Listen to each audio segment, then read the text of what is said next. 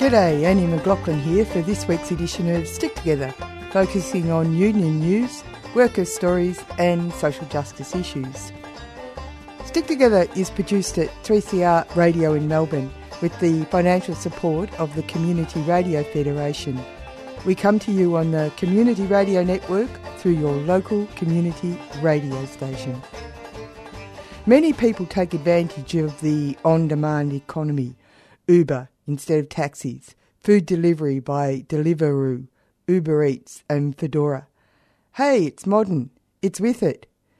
So what if the takeaway food industry is predicted to reach $3.5 billion in the next 5 years, but delivery riders are struggling on low wages, no superannuation, no sick pay, no annual leave, no insurance and no right to challenge being sacked? What can you do? It's the modern world. Is this type of exploitation modern? Can something be done to stop this cancer from destroying workers' rights and well-being? We give you some highlights from the launch of a new campaign launched on February the 3rd by the Transport Workers Union, the TWU, the Australian Council of Trade Unions, the ACTU and the Victorian Trades Hall. On-demand economy, the need for change. But first, some workers' news.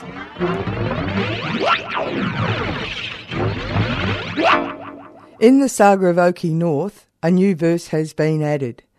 But first, a bit of background. At Oakey North, Queensland, 190 workers have been sitting on the grass, locked out from the underground coal mine since May 2017 by Glencore, Swiss multinational, biggest coal mining company in Australia. What's it about? The Oakey North Agreement, the EBA, expired back in 2015, and after 20 meetings between management and the CFMEU, there was no result. Glencore's offer limited the right to union representation, allowed for unilateral changes to rosters without endorsement by either workers or their union, increased the cost of company-provided accommodation, limited access to arbitration, and would see some elements of pay set by mine profitability rather than reflecting hours worked. The workers took protected industrial action. Because the Australian workplace laws places no limits on how often an employer might lock out workers in response to industrial action, Glencore locked the workers out. Now, move forward to January the 9th, 2018.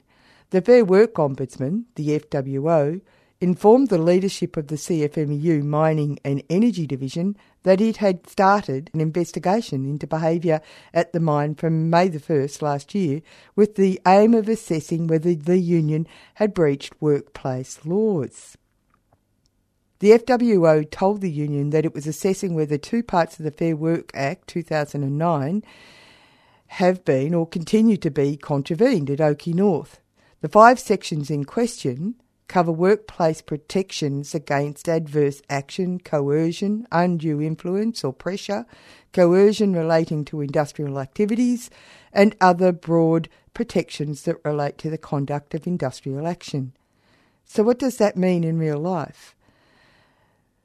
The FWO is apparently seeking to understand how the union has paid workers participating in the picket, how various levels of union authority helped organise and support the picket, was organised and supported the protest action, and even how the subsequently exiled Scabby the Rat found its way briefly to the front line. The FWO has asked for documents and video or audio recordings of the protests that include shouting and chanting, spray painting the road, holding up signs, videotaping workers, displaying images of Scabby the Rat or RIP, blowing whistles and gesturing at workers and security staff. The orders to present evidence stretch from detailed diary entries and minutes of union meetings to email and messages sent by text, iMessage, Facebook, WhatsApp and other messaging applications. The FWO also wants any video surveillance or photographs of workers crossing the picket line and all records of CFMEU officials who travelled to the site through the 6 months and more of the standoff. The Ombudsman is seeking evidence of how the picket has been maintained, with detailed requests on the delivery of food, electricity, tents, portable toilets and bollards to the fringes of the mine site. There are demands for information on the provision of signs and clothing, including invoices for the manufacture of the printed T-shirts worn by the picketers. The FWO even wants the GPS records from vehicles owned or used by CFMEU officials involved in running or participating in the picket. The Oakey North investigation of the Fair Work Commission and the powers that allow this approach against workers and their organisations mean that Australian democracy has a sword to its heart. Watch this space. On the same theme, the culture war continues with a new directive under the new head of the Australian Building and Construction Commission, Stephen McBurney. McBurney is a veteran AFL umpire and was a former legal assistant commissioner at the ABCC. He was responsible for compliance powers, and he was appointed by the new Workplace Minister Craig Laundy, replacing Nigel Hatchkis. You will remember Nigel Hatchkis, after much posturing, was forced to resign because he contravened the Fair Work Act. In order to prove the ABC's relevance after a shaky 2017, the Australian Building and Construction Commission has warned that employers will be in breach of the National Construction Code and face being ineligible to tender for Commonwealth building work if they do not abide by more stringent limits on the display of union logos and mottos. Companies risk being banned from federal building work if employees display the Eureka flag or union slogans on employer-supplied clothing and equipment, including mobiles and hard hats, under Turnbull government restrictions on workers showing support for the CFMEU. The guidance material issued on January the 30th says offending material includes images generally attributed to or associated with an organisation, such as the iconic symbol of the 5 white stars and white cross on the Eureka Stockade flag. It says mottos including phrases that an organisation's guiding principle, an organisation's name, symbols, signs, markings and indications. Dave Noonan, the National Secretary of the CFMEU's Construction Division, said it just demonstrates what we have been saying all along, which is the ABCC is not about industry reform, it's not about productivity, it's not about freedom of association, it's a taxpayer-funded cultural war against unionism in the industry. The Australian Unemployed Workers Union, the AUWU, held a National Day of Action on Saturday, February the 3rd. It was against the new proposed changes to Australia's social security system. It will be in front of Parliament this week. That's the Welfare Reform Bill. And the AUWU says it is the government's plan to impose harsh and punitive requirements on New Start recipients. It will create a punitive demerit point compliance system with private job agencies in control of outcomes, removing government oversight and denying unemployed Australians their right to appeal decisions. This is despite the National Welfare Rights Network's recent report finding almost half of job agency compliance reports are rejected by Centrelink because they were unfair. The LNP government wishes to extend the waiting period for New Start to 6 weeks. They wish to increase the amount of work for the dole hours or volunteer work a fortnight for all categories of New Start recipients. They want to put New Start recipients and social welfare recipients on a cashless welfare card. That will benefit companies like Coles and Woolworths over smaller businesses. The recent government outsourcing of Centrelink call centre to Serco, a multinational that runs prisons and refugee detention centres, and government reports showing the government's projected savings from having more New Start recipients defaulting the system have been sending alarm bells across the country. If passed, this bill, the Welfare Reform Bill, The AUWU says it will achieve what successive governments have been trying to accomplish for decades, the breakdown and privatisation of our social security system. The AUWU is calling on citizens to write letters to senators to stop the ironically titled Welfare Reform Bill from passing the Senate. You're listening to Stick Together, workers' stories and union news.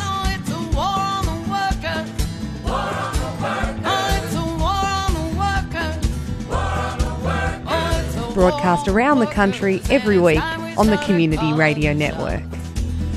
The launch of a new survey and campaign to get workers' rights for delivery riders in the demand economy, held on Wednesday, February the 3rd by the Transport Workers Union, brought together academics, unionists, riders and a Victorian minister and overseas guests. One of the first myths that was broken was that the gig economy is really as new as it advertises itself as. Here is Jim Stanford of the Centre for Future Work, followed by Paul Ryan, Industrial Relations Advisor for the Victorian Transport Association and Australian Road Transport Industrial Organisation. I've come to an earth-shattering conclusion this morning. I've worked for 25 years as a labour economist. I've even got seniority on Joanna. Awesome. And I've decided there's not enough money in being a labour economist. So I'm going out on my own. I'm going to be an entrepreneur. I'm going to start a business. Okay? And I've got a great idea. It's a whole new business model. Wait till you hear this. Okay? I'm going to make stuff, so it's a manufacturing activity, okay, and sell it to consumers. But this is how we'll do it. I'll buy some raw materials and basic supplies. Then I'll get some workers. I'll send them a message on their phone. Okay, say come into the office, pick up your raw materials and supplies. Okay, take them home, and they'll do the work at home, making this stuff on their own machines and tools and stuff that they have at home. Then they'll bring the finished product back to me. I'll sell it to the consumer, get paid by the consumer, and then I'll give the workers something out of what I made from the consumer. And the beauty of this model, okay, what money did I actually put up? Okay, all I had to do was buy the raw materials, okay? I don't have to buy the capital, I don't have to invest in anything. I don't even have to advance the wages to these people because I'm going to pay them out of the product revenue that I get when I sell it. That's it. No fixed capital, no risk, really. In fact, I don't even hire these workers, okay? Really, I work for them, because I'm kind of doing them a favor, connecting them with the end consumers of what it is. And they're going to love it because this work is so flexible, okay? This work is so flexible, they can work at home anytime they want. They could work 24 hours a day at home. And that's the beauty of it. I don't put up any money, I don't take the risk, I just take the profits. There's only one little problem with my business model. Somebody already thought of it 200 years ago, okay? It was called the putting out system, okay, the putting out system, and that was how industrialization began in Great Britain and France and a few other countries in Europe in the early 19th century. And so I'm going to have to somehow put a modern tweak on it. And I've got a plan. I'm going to call it puttingout.com. Puttingout.com, because if you put .com at the end of something, you're proving that you're an innovator. Okay, and it's modern, and if you stand in the way of this, it means you're an old fart who rejects progress. Okay, so puttingout.com. I'm preparing my IPO. Okay, I'm going to issue shares and make a fortune. So, I mean, here's the thing. Since the dawn of capitalism, 200 and some years ago, employers in any line of work have been trying to solve a core problem, and that is, how do you get people to work harder for less money, and how do you shift the risk off of your shoulders as the employer onto someone else? And how much employers are able to do that, hire people to work harder for less money, take on more of the risk, depends on a couple of key factors. It depends on how desperate the workers are, okay, and that is obviously a core element of the business model of Deliveroo and Uber Eats. If you had a decent, fair employment economy where people knew they could go out and get a decent job and make an income that they could count on, the business model for all of these companies would be destroyed, just like that. So this whole business depends on people being desperate enough to do a dangerous job, not having any idea how much wage they're going to make, as a result of it. The second thing it depends on is what are the rules of the game. And since the putting out system was first developed 200 and some years ago, we have realized as a society you have to have rules on the game. You have to put a box around the efforts of employers to extract more work for less money and shift the risk. And so that's where things like the minimum wage and basic labor rights and collective bargaining came from. And just because you can set up a business model where legally it looks like this person isn't your employee by the traditional definition of that term, should not mean that those rules don't apply. And that's the loophole in our current law. It's not a loophole, it's a gaping hole. It's a gaping hole in the current rules, a hole so big you could ride a bicycle through it, okay? That just because you're not an employee means you're subject to the absolute most intense exploitation as possible. Other countries around the world are recognizing the flaw of that and moving to correct it, and Australia has to do the same. But again, as Tony said at the beginning, it won't happen automatically. It will happen because we raise awareness of what's gone wrong and demand a solution from our politicians and regulators, and that's exactly what you and your colleagues are doing today. So, good on you. I represent what we call the hire and reward operators, the transport companies who will move the freight that Jim's new putup.com builds. We're the people who get the clothes into the store, get the goods into the supermarket. We now have situations where some of these newer style companies are beginning to take some of that traditional transport work. Uber is now delivering groceries after hours out of a distribution centre in Richmond on behalf of one of the major supermarkets. In America, all freight brokers, and Uber Freight operates in America, is a freight broker, have to be licensed. They have to have agreements in place that underpin the system. Nothing like that exists in Australia. Transport has always been a highly regulated industry because it interacts with the community and other drivers. And therefore regulation is important to protect the community and to protect those people who use the roads. Having been highly regulated, transport is generally slow to take up new technology.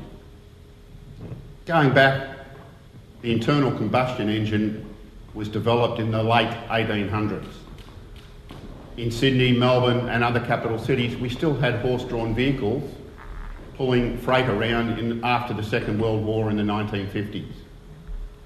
Now, when you think about that, 70 years, 80 years for the industry to fully accept the internal combustion engine, you understand when I say that we're not quick to take up new technology.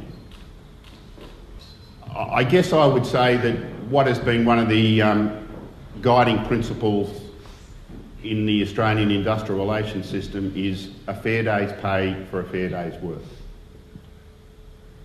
A fair day's pay for a fair day's work. I'm not sure how that fits in with the gig economy, because nobody gets a day's work and it appears that no one gets a fair day's pay. That mantra has underpinned the Australian industrial system since 1904, when the Conciliation and Arbitration Act came into place. Our common law system only recognises employees and independent contractors. They're down either end of the spectrum. But perhaps now it's the time to reconsider that and to develop what I call a dependent contractor or worker concept at common law. A worker, you people who are delivering for Federa, Deliveroo, etc., you're treated as employees for tax purposes by the Taxation Commission. They'll define employee as broadly as they can so they get the money in and up front. In some instances and in some states, you might be treated as a worker because the workers' compensation definitions are a little broader than the employment law definitions. But I think we need, as a community, to revisit the concept of what I call a dependent contractor. That's somebody who is dependent on one or at maximum two suppliers for the work that they perform. And to me, that's how the gig economy works. I'll just give you an example. I saw an advertisement on Airtasker. I do use the internet, so that's all right. I saw an advertisement on Airtasker. Somebody a truck and trailer needed to move 4 loads of soil, it would be 4 different trips and preferably price about 500. And it was to be moved, it was 35 kilometres each way, so a 70 kilometre return trip, 4 trips, that's 280 kilometres. Now, if you do that on a Saturday or Sunday, you're getting paid less than you would under the award. And you've got to cover the cost of your truck, you've got to cover the cost of your fuel, you've got to cover your labour cost, you've got to cover everything else, including repairs and maintenance. Now, it will only be a matter of time from somebody who takes that work, the next person will bid down, and it'll be 490, and then it'll be 480. So where do we draw the line? You're listening to Stick Together, union news, workers' stories, social justice issues. Today we are at the On-Demand Economy, the Need for Change launch that was held at the Victorian Trades Hall. Let's now hear from some of the riders who were there, bike couriers Alan McGill and Sarah Pruden, and Chair of Courier Branch of the UK Trade Union, IWGB, Megan Brown. Our industry has always been shonky. People have always been disposable, and in a lot of companies are also just small courier-only companies, and those ones in particular love to run people as contractors. The dependent contractor model that the last panel was talking about fits what we do really well. We get told that we're contractors and we're really just dependent on one company for our income. Fortunately, a lot of that has changed in the last 10, 20 years, due in part to a High Court case, the Hollis case in the 90s or early 2000s, which decided that bicycle couriers should be classified as employees. Not all the companies have got on board with that, even still, but many of them have. So a lot of us are in a much better position than we were up until recently, and we're in a much, much better position than the guys and girls at Uber Eats, Deliveroo, Fedora, etc. So it's really frustrating to see the gig economy come in, pulling the same moves that were pulled on us for so long, for decades, and to see them doing it all again and just sexing it up by slapping an app on it, and for regulators to ignore it, and for consumers and the wider community to just accept it and to see it as something innovative when it's really just exploitation all over again. Yeah, so I've been a bicycle courier for about 4 years. I started when I moved to Melbourne. I've also worked in Toronto doing both document and food delivery. And it's just that ongoing struggle of realizing that these companies need you for their bottom line. Without you, they're not going to earn a dollar, yet they will try to take every dollar they can from you in the interim. The way that they're able to establish their businesses under the Australian law, breaking these rules, yet it's always the worker that suffers. I've heard of food delivery riders that are breaking visa conditions because they're trying to make ends meet. And it's the rider that gets their ABN cancelled and loses their ability to earn money, not the company that established themselves in a way to allow this to happen. It's also sort of a greater exploitation. Even the restaurants that are sending the food out, they're paying 35% of the food order to these companies, who are then just putting it into their pocket. It's a greater exploitation thing overall of not just the riders, it's the restaurants, it's everyone involved except for the people sort of at the end. And there's transparency with that as well, where because we don't have a set building or a set workplace and we intermingle, if one company makes gains, that then motivates the other people. They're like, well, I do the exact same job, I deliver to the same buildings, there's no difference in my work. If you're earning $5 more an hour than we are, we probably need to do something to change that.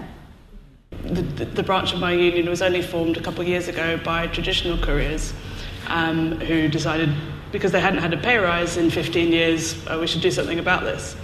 They won their pay rises after hard campaigning, and seeing what they had done, delivery riders began to trickle into the union and saying, we see what you're doing, we realise that we're sharing the same roads, the same space, we're doing more or less the same work, and we're getting shafted.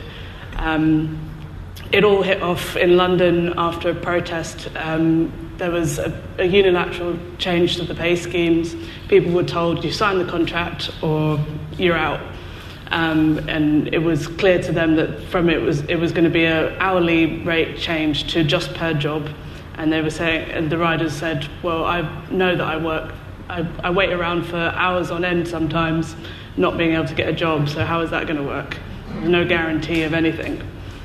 There was a protest that hit off in London for over a week where the guys were on wildcat strike.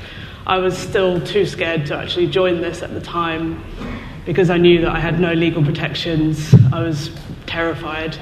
But the union stepped in, we had a meeting, emergency meeting, and I went to the meeting in secret and saw that people were willing to stand up and do something.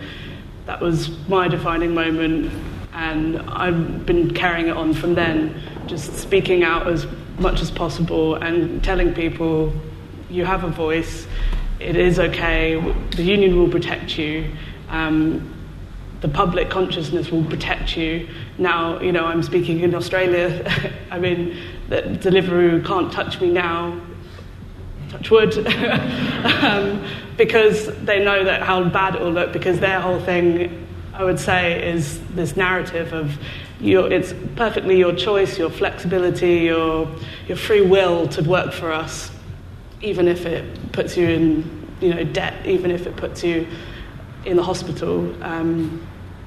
So yeah, there's been lots going on in not just London, but the rest of the UK and across Europe, everywhere that Deliveroo and these companies similar to Deliveroo are operating, there are people who are standing up and saying, this is not right. That's it for Stick Together today. Thanks to you for listening. Jim Stanford, Paul Ryan, Alan McGill, Sarah Pruden, Megan Brown for being part of the program as well.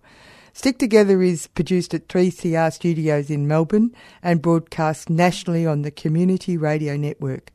The podcast is available at 3cr.org.au and you can contact the producers of the show at sticktogether3cr@gmail.com or by calling 03 9419 8377. Remember, wherever you are, whatever you do, there is a union for you. My name's Annie McLaughlin. Until next time, stick together.